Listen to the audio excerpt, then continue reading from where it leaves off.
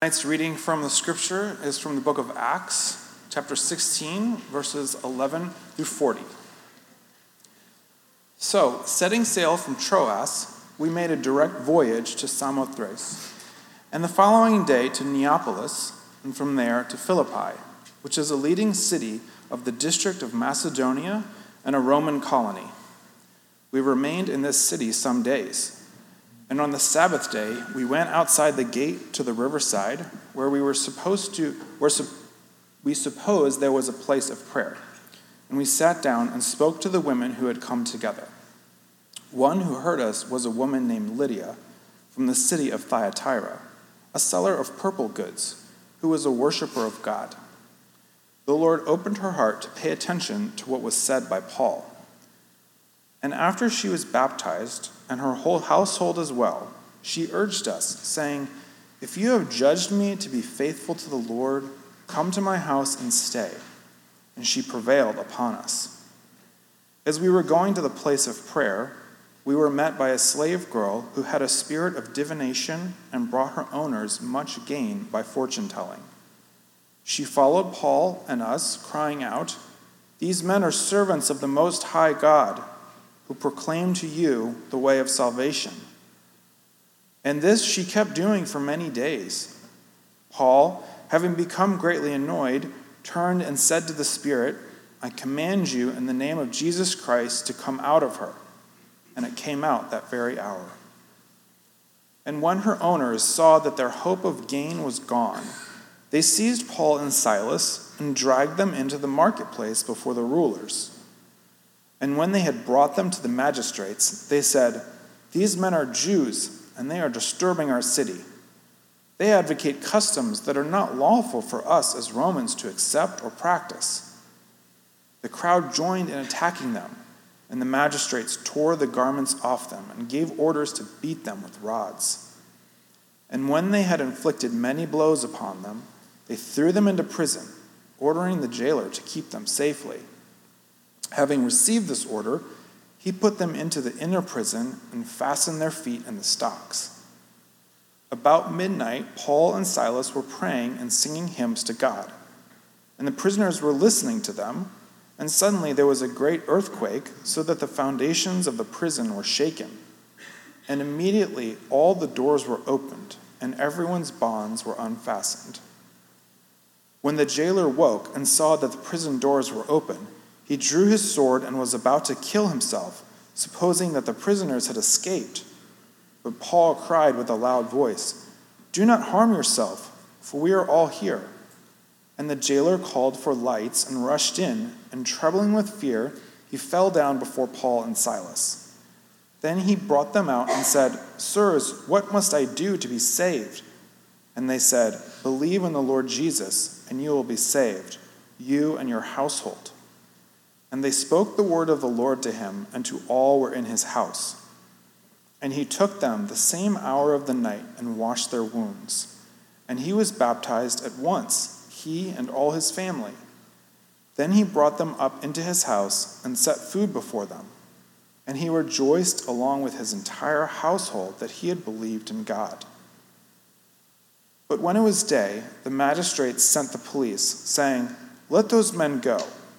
And the jailer reported these words to Paul, saying, "The magistrates have sent to let you go. Therefore, come out now and go in peace." But Paul said to them, "They have beaten us publicly, uncondemned, men who are Roman citizens, and have thrown us into prison. And do they now throw us out secretly? No, let them come themselves and take us out." The police reported these words to the magistrates, and they were afraid when they heard that they were Roman citizens. So they came and apologized to them, and they took them out and asked them to leave the city. So they went out of the prison and visited Lydia. And when they had seen the brothers, they encouraged them and departed. This is the word of the Lord. Please join me as we pray together. Oh God, we ask that you might open the eyes of our hearts, that we might know the hope to which you've called us. What are the riches of being part of your people and the immeasurable power for those that believe. We trust you for this work as you've been working the entire service. And we give you thanks in advance. In Christ's name, amen. So we have been spending a lot of time studying the birth of the church, the Christian church. And we wouldn't say the birth of God's people because God was alive with the people of Israel. But we see something special with the formation of the church. And that is being a member in it, inclusion in it, isn't determined by ethnicity or nationality or adherence to tradition or living under the law, but rather it's by experiencing the power of the gospel and responding in faith. And by gospel, I mean the power of the good news of what Jesus Christ has done, who he is and what he has done. That gospel and its power. And a second thing we come to see as we're studying this book is that power is not limited to any one kind of person or circumstance. It's not limited to a particular socioeconomic class, gender, education, nationality. It's not limited to people that seem like they're really free and independent and those that feel like they're in bondage. It's not limited to those who appear very successful and those that would appear to be failures. There is no sort of person or circumstance that can't be touched by the power of the gospel.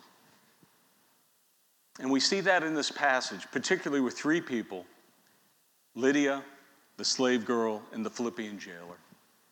The gospel working on them. The great late theologian John Stott said this: though racially, socially, and psychologically they were worlds apart, all three were changed by the same gospel and were welcomed into the same church. And what I want to do is just look at different sides of that gospel. Three things: the enlightening power of the gospel, the emancipating power of the gospel, and the emboldening power of the gospel. How those three things are at work, particularly in these three stories. And why? Because I know that you need one of those this evening. I know you do. I know I do. And I would ask you to dare to believe that the God of heaven and earth, through his Son who came to earth, has power, just like he did then,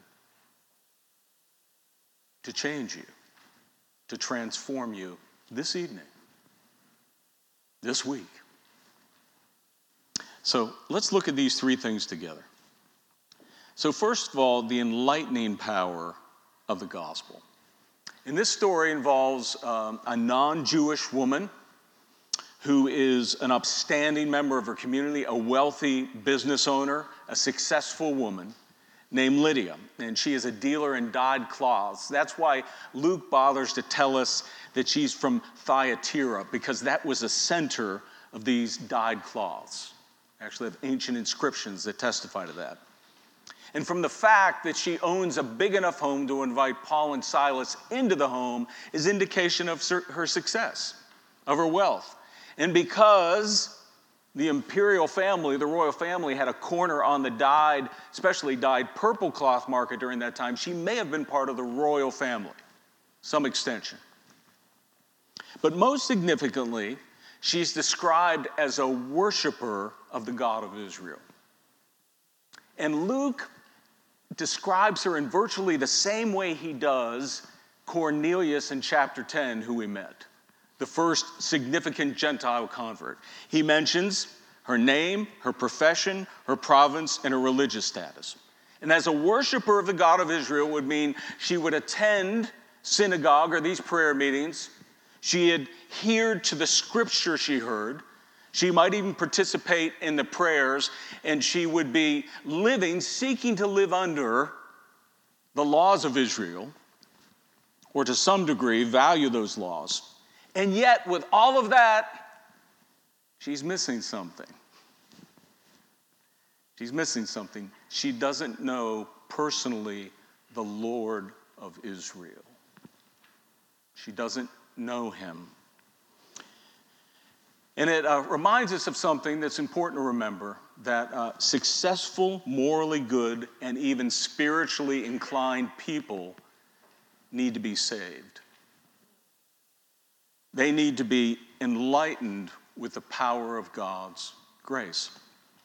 And that is something that, we have many such people in our city.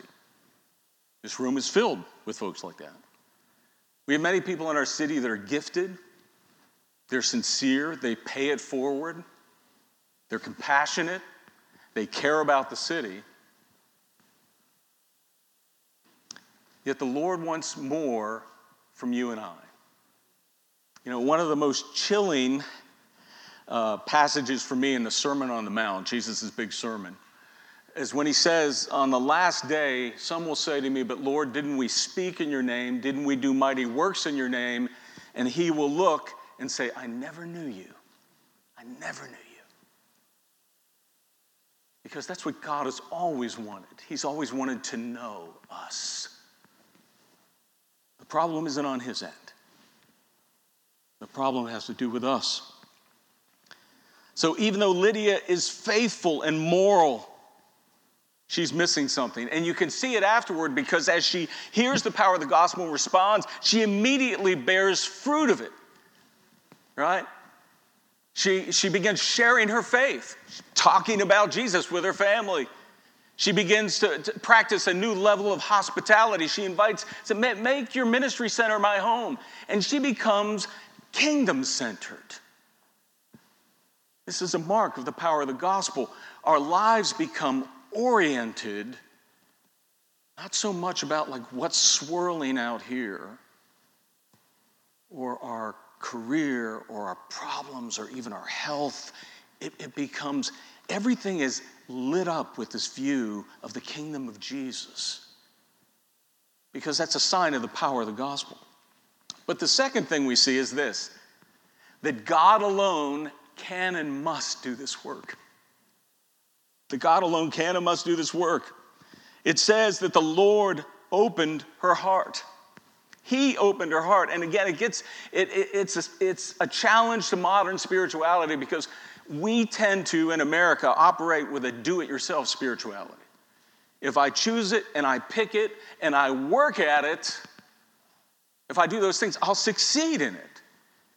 In fact, there's not a whole lot of dependency on God. Maybe a little bit of enlightenment, but most of it is on me. I thought what Will said at the beginning of the service was so helpful, right? This idea that you're invited into a place where we can stop that, get off the performance treadmill, and see what God can do. See what the power of God can do for you.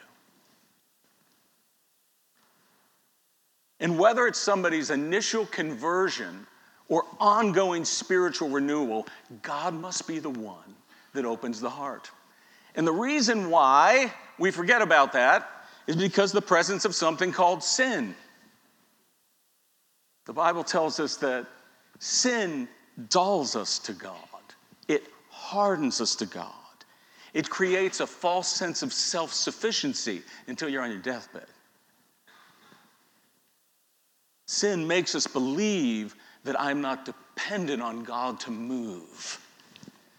But the gospel reminds us in the most winsome and gentle way that we are powerless to know God. We need him to move. We forfeited that when we chose a life in dependence. We are humble and weak. We need the Lord to open our eyes and heart. And I have heard this in different ways all throughout my ministry. It might be someone's conversion into the Christian faith, or it might be someone saying something like this: I feel like I've come to understand grace for the first time.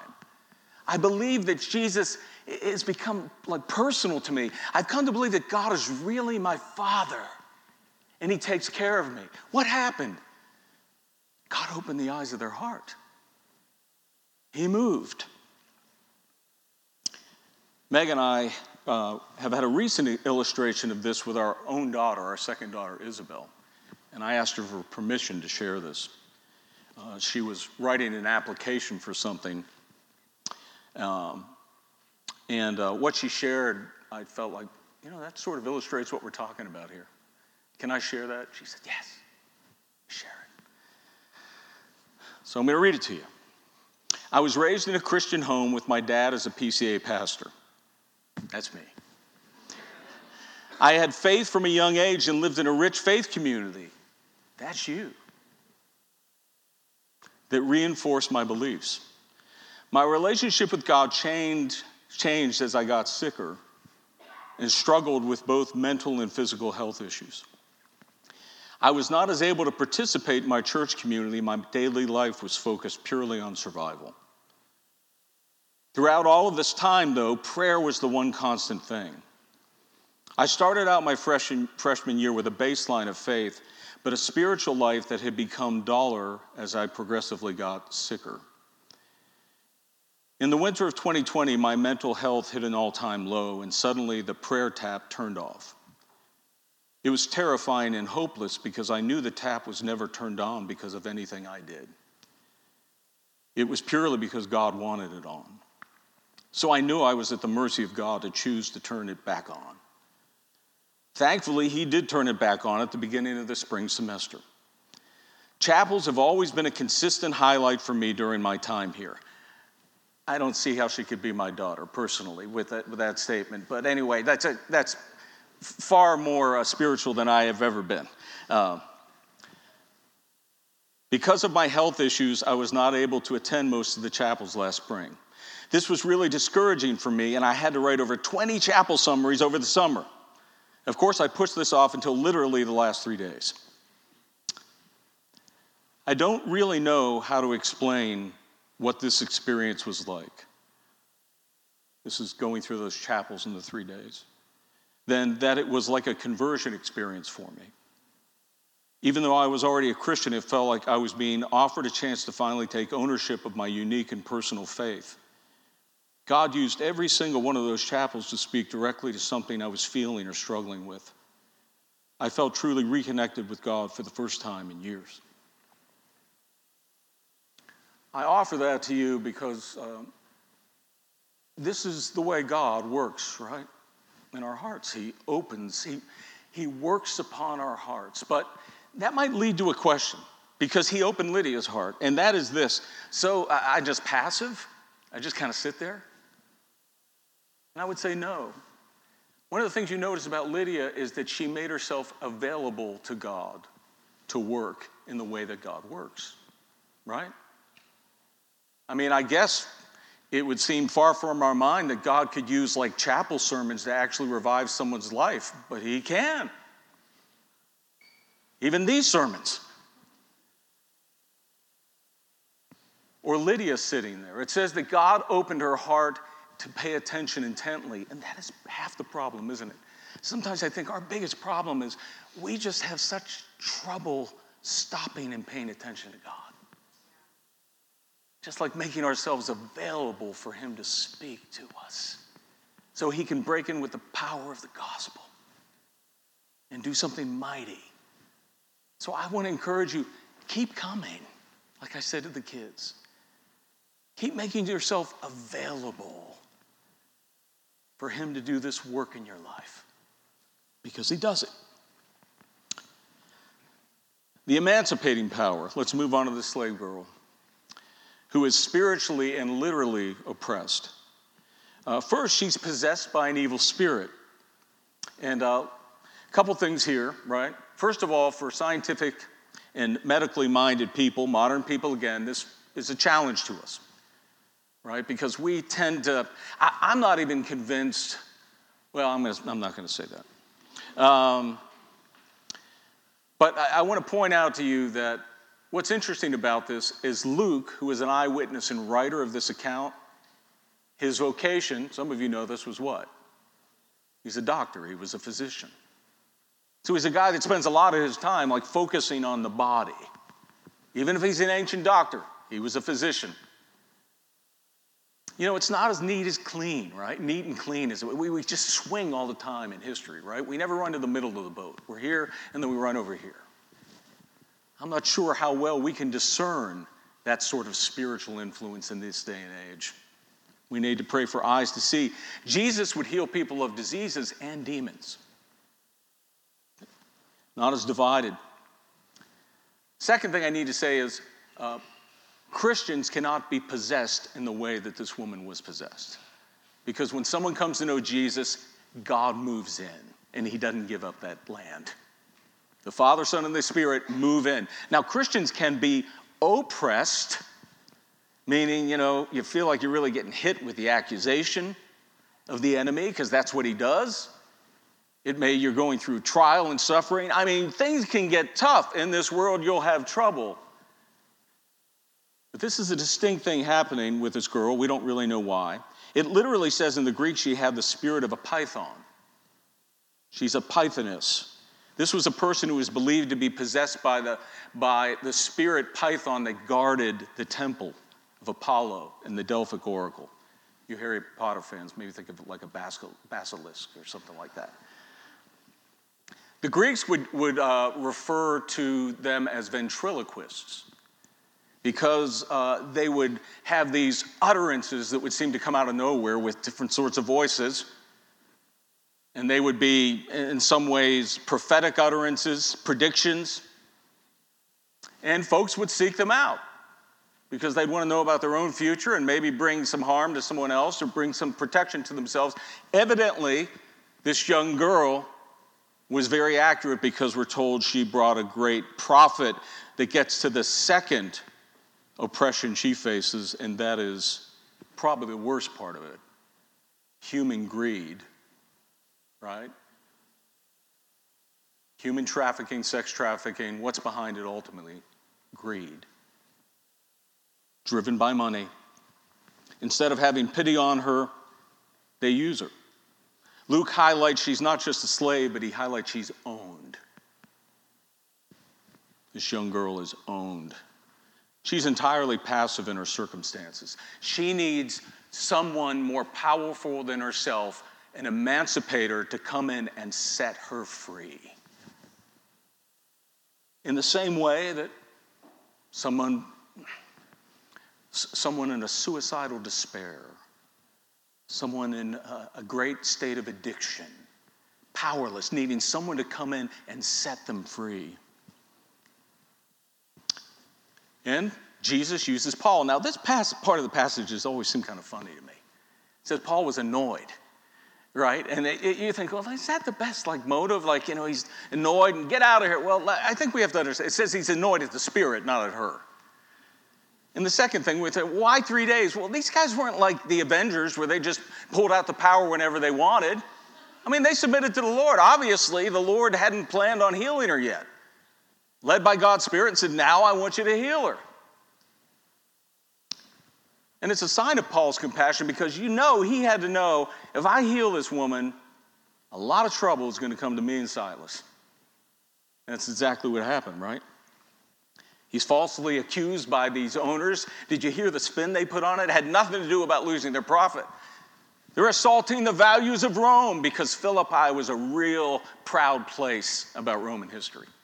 So they wisely exploit things. So Paul and Silas get thrown in. We're told that they're beaten with many blows.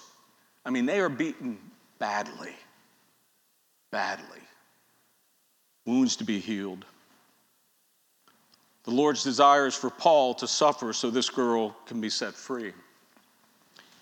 The emancipating, freeing power of the gospel.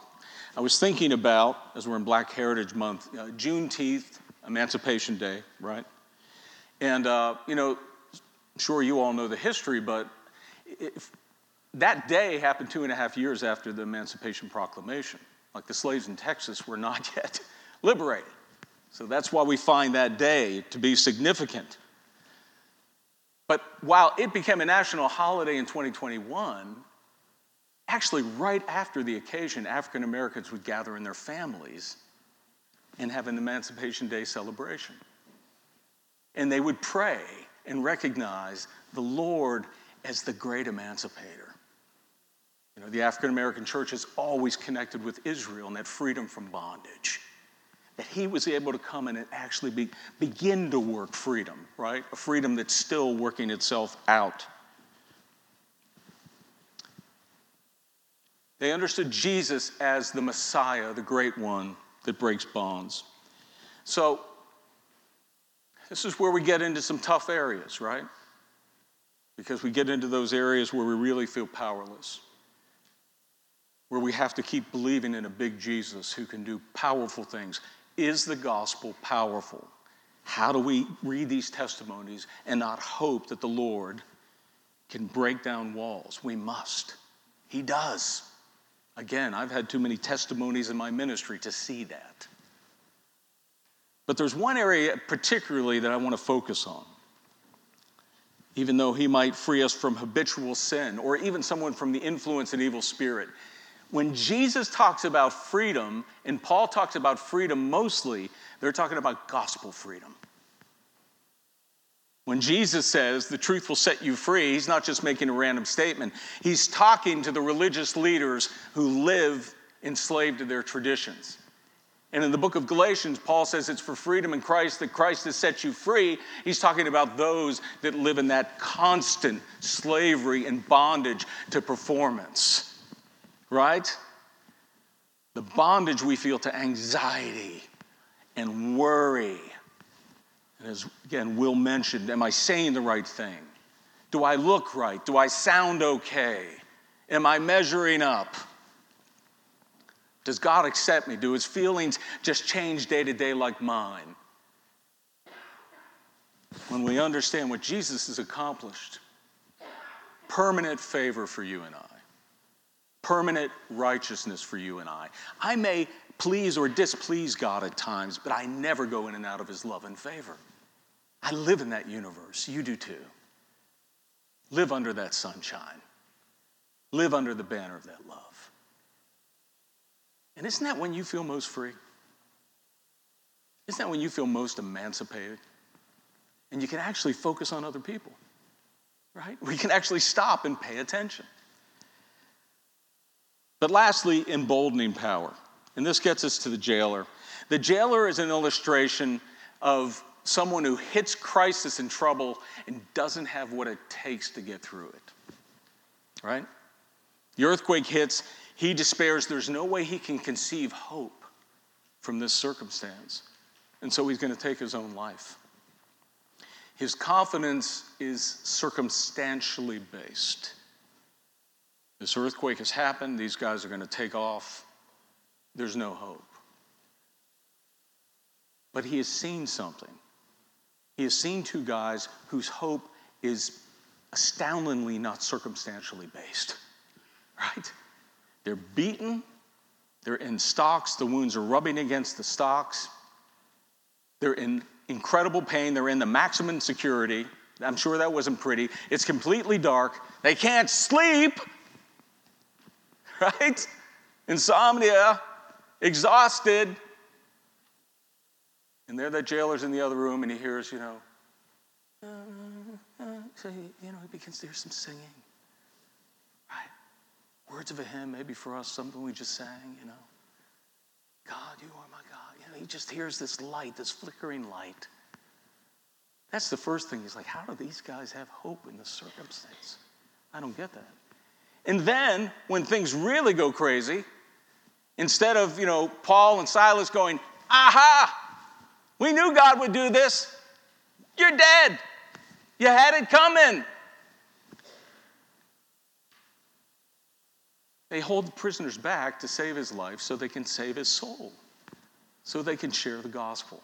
This man gets a vision for a power and a hope that's beyond whatever crisis, trouble, circumstance. It made me think, close out with this, Bonhoeffer's, Dietrich Bonhoeffer, who was martyred under the Nazi regime, pastor in Germany. his letters and papers from prison, do you know how they made it out? They were smuggled out by the prison guards. Because, in fact, a few of them were willing to help him escape. God had moved in a way. And when he was executed, there's an account from a Nazi doctor. And some of you may have heard this before. Through the half-open door in one room of the huts, I saw Pastor Bonhoeffer before taking off his prison garb, kneeling on the floor, praying fervently to his God. I was deeply moved by the way that this lovable man prayed so devout and so certain that God heard his prayer. At the place of execution, he again said a prayer and then climbed the steps to the gallows, brave and composed. His death ensued in a few seconds. In almost 50 years that I've worked as a doctor, I've hardly ever seen a man die so entirely submissive to the will of God. Even there, right? There's the emboldening power of God at work. So I want to ask you, where do you need that power right now in your life? We need to gather around each other and pray. We need to pray that God makes the gospel real to us. The enlightening power, the emancipating power, the emboldening power. Maybe for you it's doubts and questions, because Lydia probably was sitting there trying to work things out, right? Maybe it's those things need answer for you. God, will you show me the light so I can move out of just feeling like I can't be confident in you? Or maybe it's freedom you need. You need God to set you free by his power and his spirit in the gospel. Some vice, some sin, some struggle you have. Or maybe it's just, I would love to be not living day to day with every new crisis as if I can't live with confidence. He can do this. Let's pray. God, we thank you for the power of the gospel of Jesus Christ. And we ask that you would demonstrate it in our community as you have been. But we want more wine. We want new wine. We're asking that you would move in ways in our community whereby you could only take the glory. It would only be explainable by your work.